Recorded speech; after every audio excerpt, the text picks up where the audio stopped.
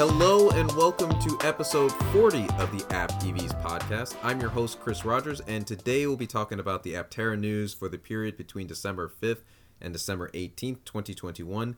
In this week's episode, I'll be talking about a recent Aptera ambassador call, as well as a continuing conversation about range and the right Aptera for you.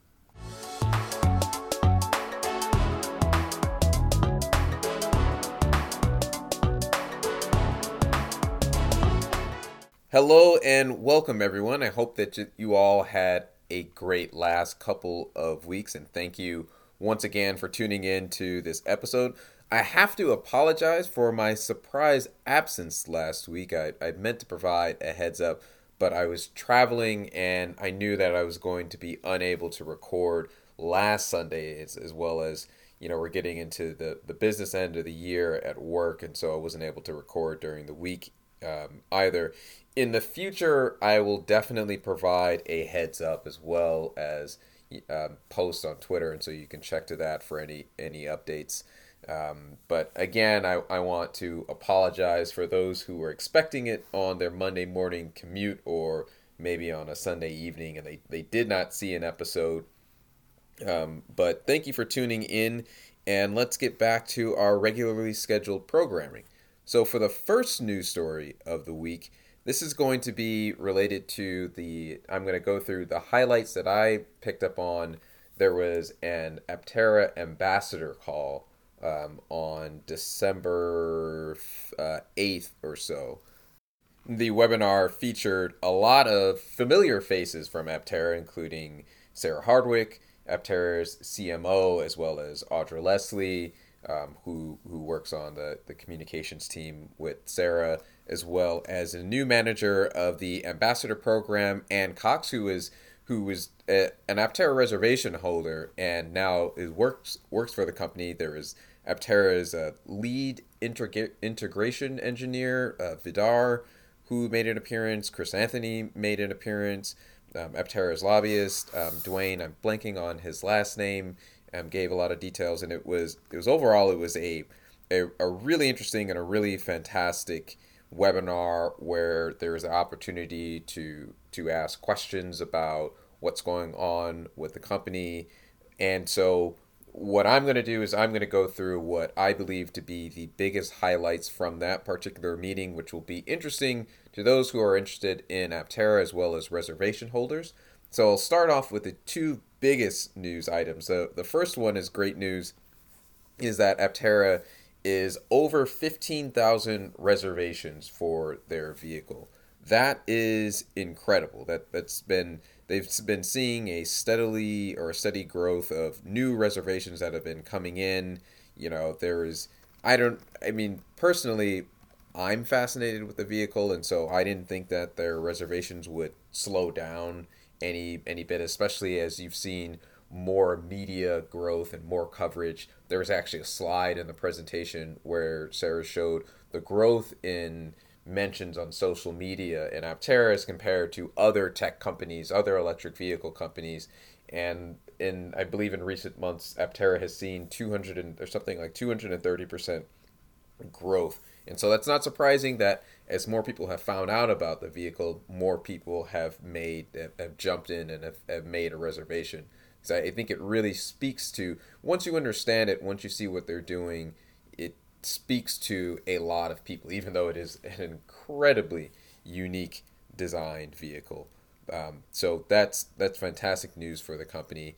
And now a bit of it, I guess I would say, to balance that out, a bit of bad news, although I don't want to call it bad news and frame it that way because it almost assigns blame in some way, and that's that the expected production date for Aptera is now, according to Chris Anthony, the later part of 2022, and that's not surprising to me given the way that we're in the midst of a global supply chain shortage that has impacted all high-tech electronic devices as well as lower-tech devices.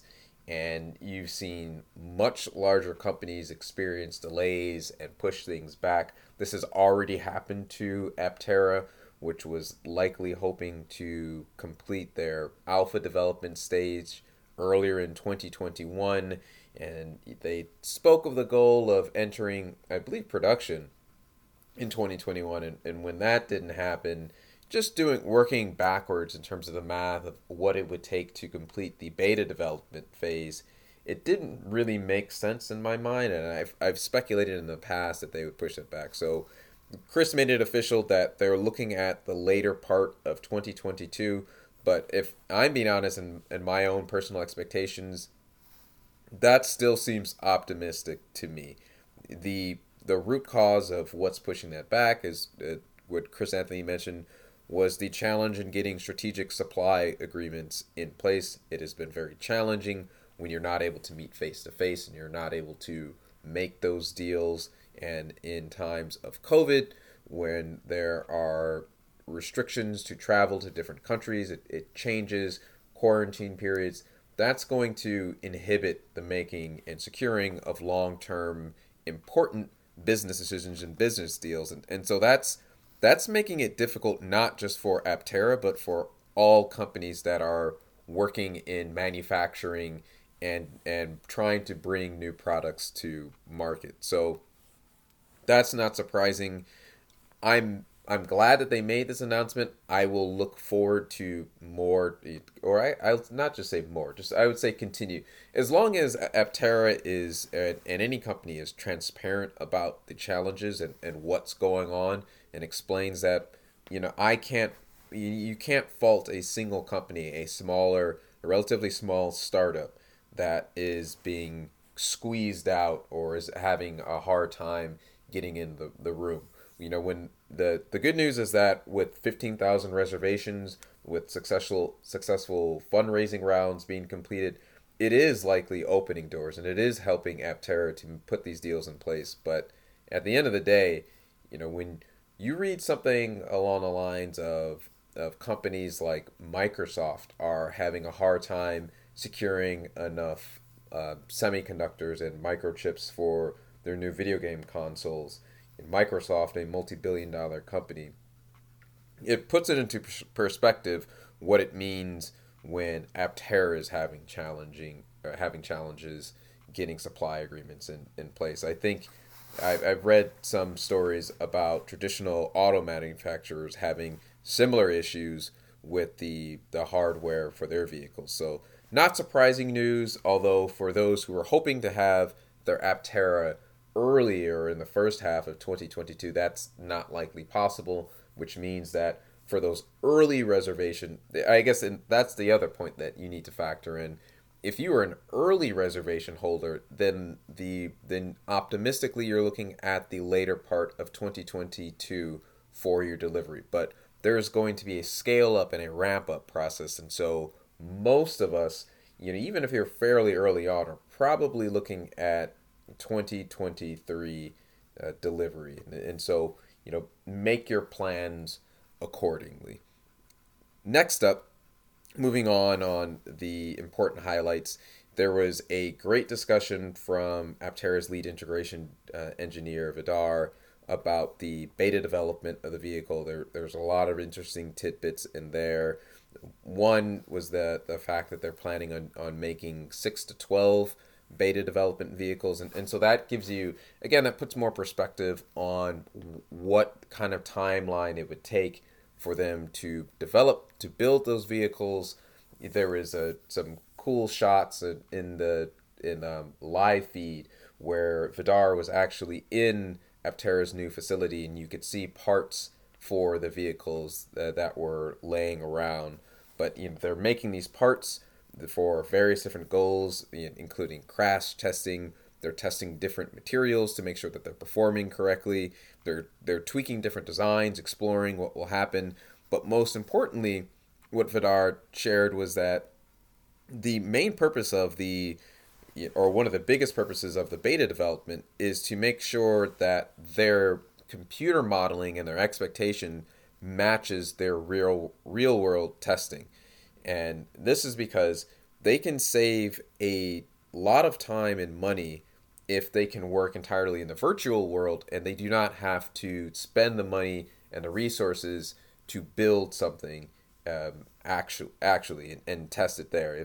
If what they test in on a computer matches reality, then they know that, all right, well, we can iterate and iterate and iterate at, at the only cost of iterating on a computer is time, whereas there are actual resources that will have to be expended if they, it's time and money and equipment, and construction and build time if they're doing in the real world. And so a lot of what they're doing in this beta development phase is they're not just validating the materials that they're making. This was discussed in the past where I think it was stated that Aptera was really impressed with their predictive modeling on the aerodynamics of the vehicle exactly matched the real world testing, and they were very happy with that. And so they're going to have to go through a period where, and this again gets to why the later part of 2022 is not surprising. If you need time to, you don't just need time to validate, you need time to fail. You need to define what the parameters are, what will go wrong in your vehicle. You need to see, like, all right, well, if we allocate this or this level of thickness for the composite material, then crash testing, provides this level of strength. But how thin can we go in order to save weight, or how thick do we need to go in other areas in order to make something more robust? And so that was a really interesting conversation, and I appreciated Vidar taking the time to speak with the rest of the ambassadors about what's going on in beta development. And moving on to other highlights from the call, there were a lot of questions from Aptera ambassadors, and I'm glad that I'll share the answers to some of the ones that popped out to me the most, and thank you all to the other ambassadors for asking these questions. The first one was about heat pumps, and according to Chris Anthony, the development time for heat pumps is about 2 years, and for that reason alone, it does not look as heat pumps are not going to be in an Aptera. They may be more efficient, but if it's going to take a 2-year development time to make it just right, and they're trying to get these vehicles out by the end of the year, then that just does not work out. Maybe that'll be something down the line. Next up, there's a conversation about side view mirrors. In the U.S., the rules and regulations have not changed to allow a vehicle like Aptera to go with side view cameras instead of mirrors.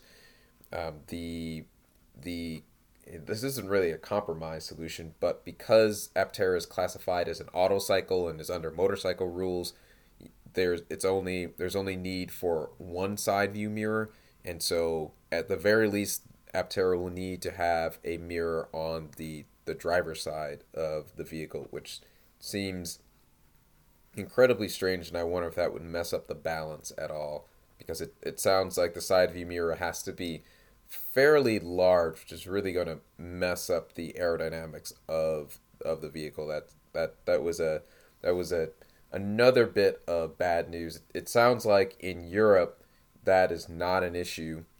There was a question about maybe perhaps making them removable, and Chris Anthony wisely, it basically said that Aptera is not going to be out there poking the bear and threatening regulators that they're going to circumvent rules and regulations just because they think that they're perhaps a bit antiquated. So they are, they're hoping for the rule change. I imagine this is something that their lobbyist is discussing with regulators, but it's lower on the priority list. I mean, it has a serious practical impact, but it's lower on the priority list of items and problems that they're looking to resolve. Next up, there was a confirmation that Aptera plans to offer different vehicles, or a range of vehicles for different vehicle segments. The Chris Anthony stated that their belief is that lightweight composite aerodynamic vehicles, that is a paradigm shift for any vehicle segment, whether that be for 5-passenger vehicles, a more sedan type option that I think more people would be interested in than this sort of coupe roadster version that they're coming out with now, as well as larger vehicles that could be used for transportation.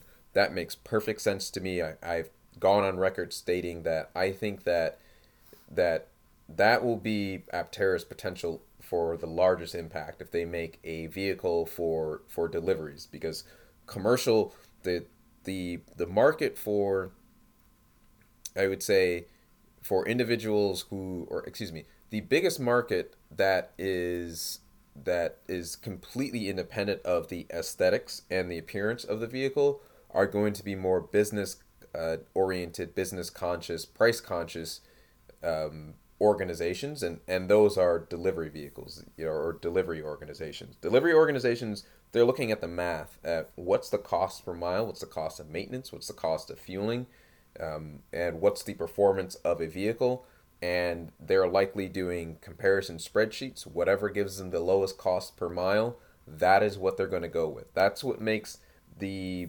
upcoming, I think Tesla has a semi, and there are other companies that are attempting to make semis available. And even though they might have a larger upfront cost, the reason why companies are trying to buy them up is because they're looking at the long term cost per mile. It doesn't matter that, maybe it doesn't have the same maximum range of a diesel fueled truck. If you know that you have a Tesla semi that can go 300 miles on a charge, you have charging stations at both facilities and they're not 300 miles apart,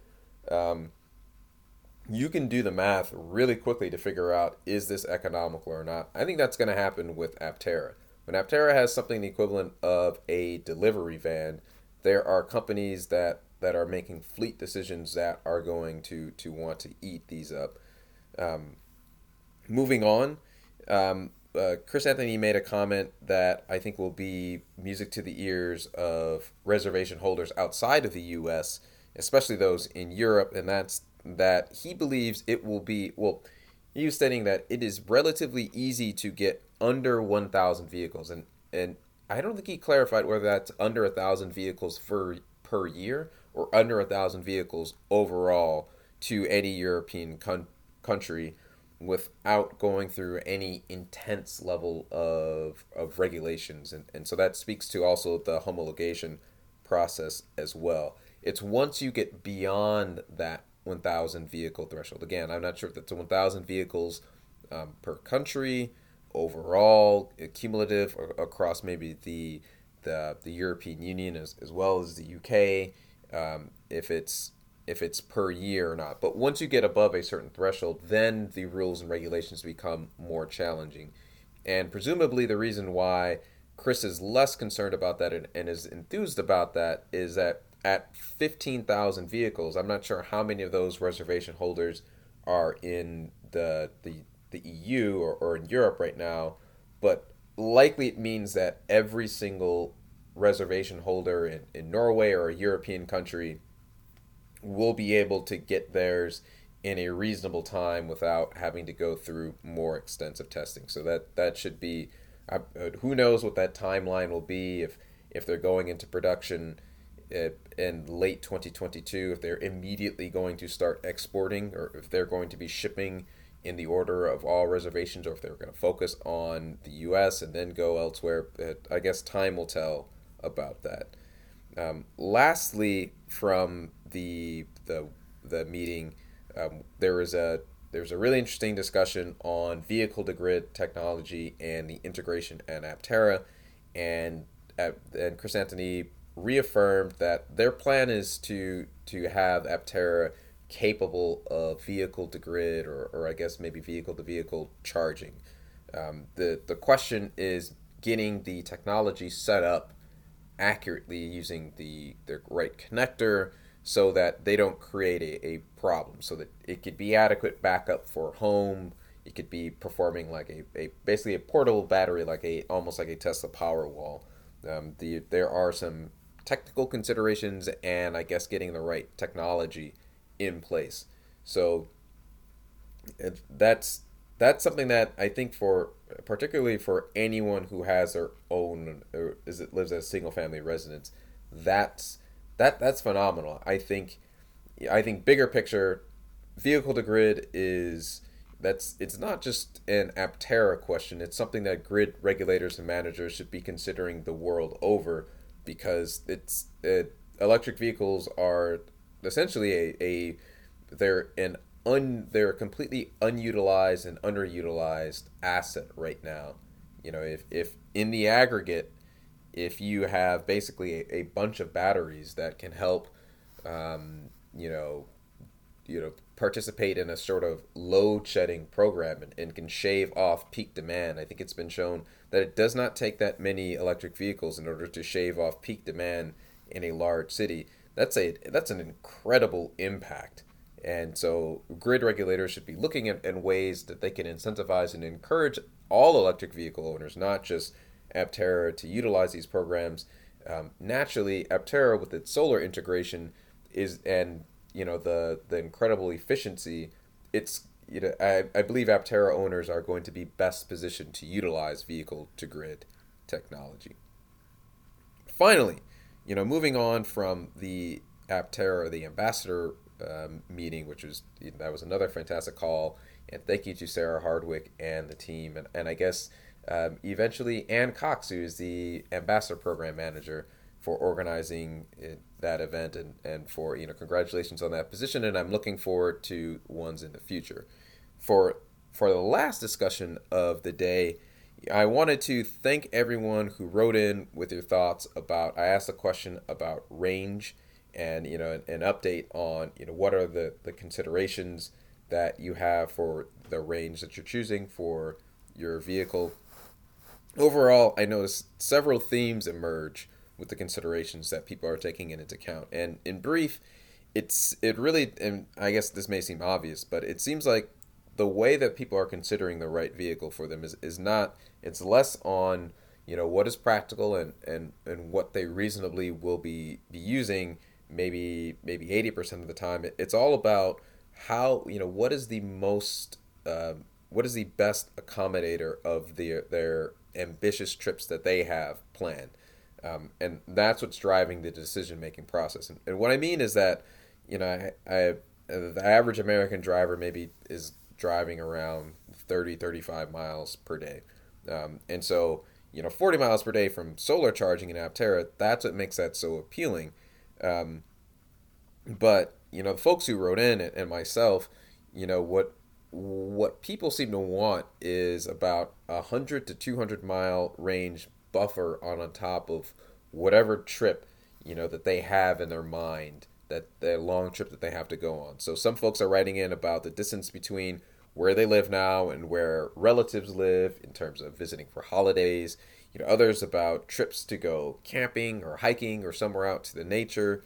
And then others are thinking about just long road trips that would plan, and what the pit stops would be along the way in terms of charging and the charging infrastructure that exists in their state.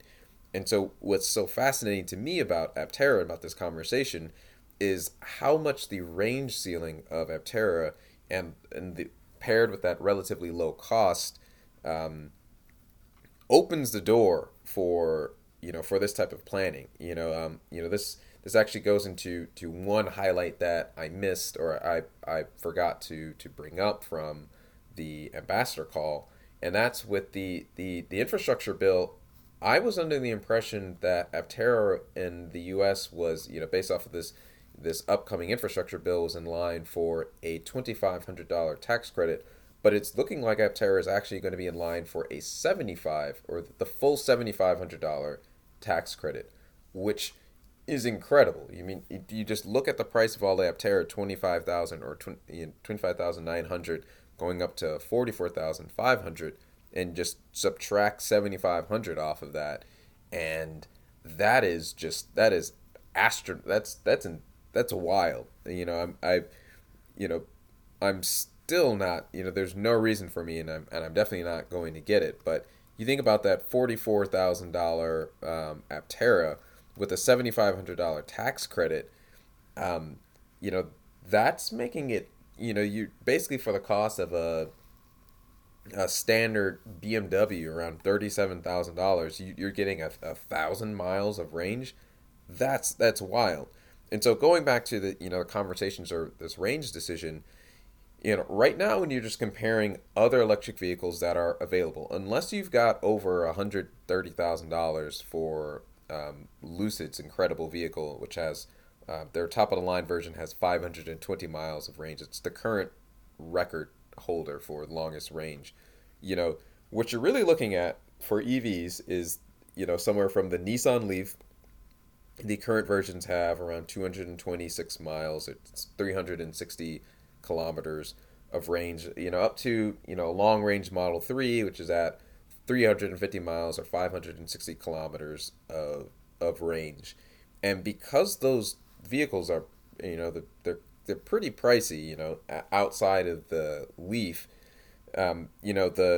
most of these vehicles, this is especially true with the vehicles from OEMs, the Mach-E, is getting hit with dealer markups left and right, and so it's hard to even get the MSRP, the manufacturer's suggested retail price for that.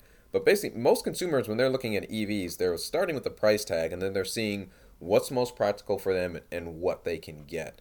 With that process is still going to occur to some extent with Aptera, but because their price points are so much lower for that range, it's just a different conversation altogether. Who has $140,000 burning a hole in their pocket that can go, do I really want the 520-mile range Lucid Air? Not a lot of people. At the same time, there are a lot more people, that can consider, the $35,000 starting price tag for 600 miles of range of for the Aptera, which is coming in around the same price of a Chevy Bolt. That is I think it's around 260 miles of range, their most recent bought version. But $35,000, 600 miles of range, you throw in an EV tax credit of $7,500, and now you're looking at closer, to $27,000 for the same vehicle, and it's just, if people are making their decisions when they're thinking about this, like, that's what's happening. That's why, instead of, like, oh, can I get the car? Could I get the cheapest model? People are like, no, actually, I want that extra range. I want that. I want to be able to go on these really long trips. It's like, it may be that the 250 miles is enough for me in terms of my weekly commute, but if I can get a 600 miles of range in a car, or 400 miles, or even 1,000, $37,000 for a car with 1,000 miles of range, especially if you live in a state that's has huge rural areas, and you live in a rural area.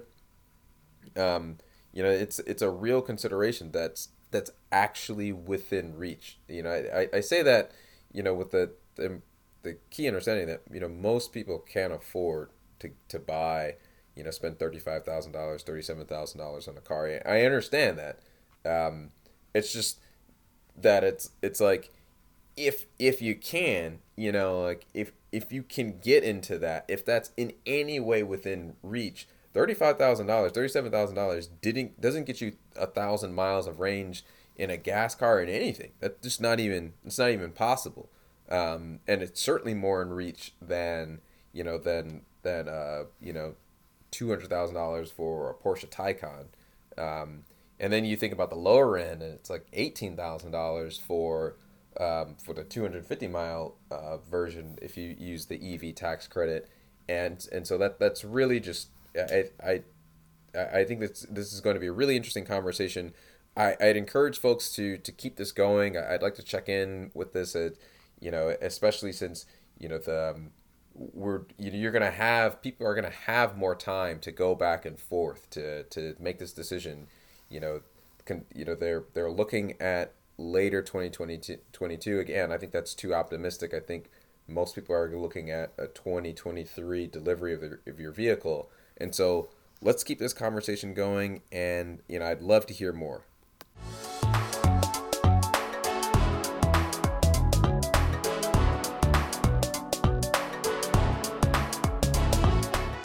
And that concludes episode 40 of the Apt EVs podcast. I hope that you all enjoyed this episode, and thank you as always for tuning in. I would say that I guess as a heads up, I do plan on having an episode release next week, which I believe will be the 26th or Boxing Day for those who are in maybe British Commonwealth countries. And so, as always, thank you all for listening. If you enjoyed the podcast, tell a friend so that we can continue these conversations talking about Aptera with other enthusiasts. The Apt EVs podcast is available on all major podcasting platforms, including Apple and Google Podcasts, Spotify, Anchor FM. If you have any questions or feedback, including corrections, please send those to aptevspodcast@gmail.com, or you can find me on Twitter at apt_evspodcast. You can send me audio messages as well through the podcasting website. Thank you to OS50 for the song Movies. And in the words of Jeff Kanata, think about what you put out into the world. Make it a better place.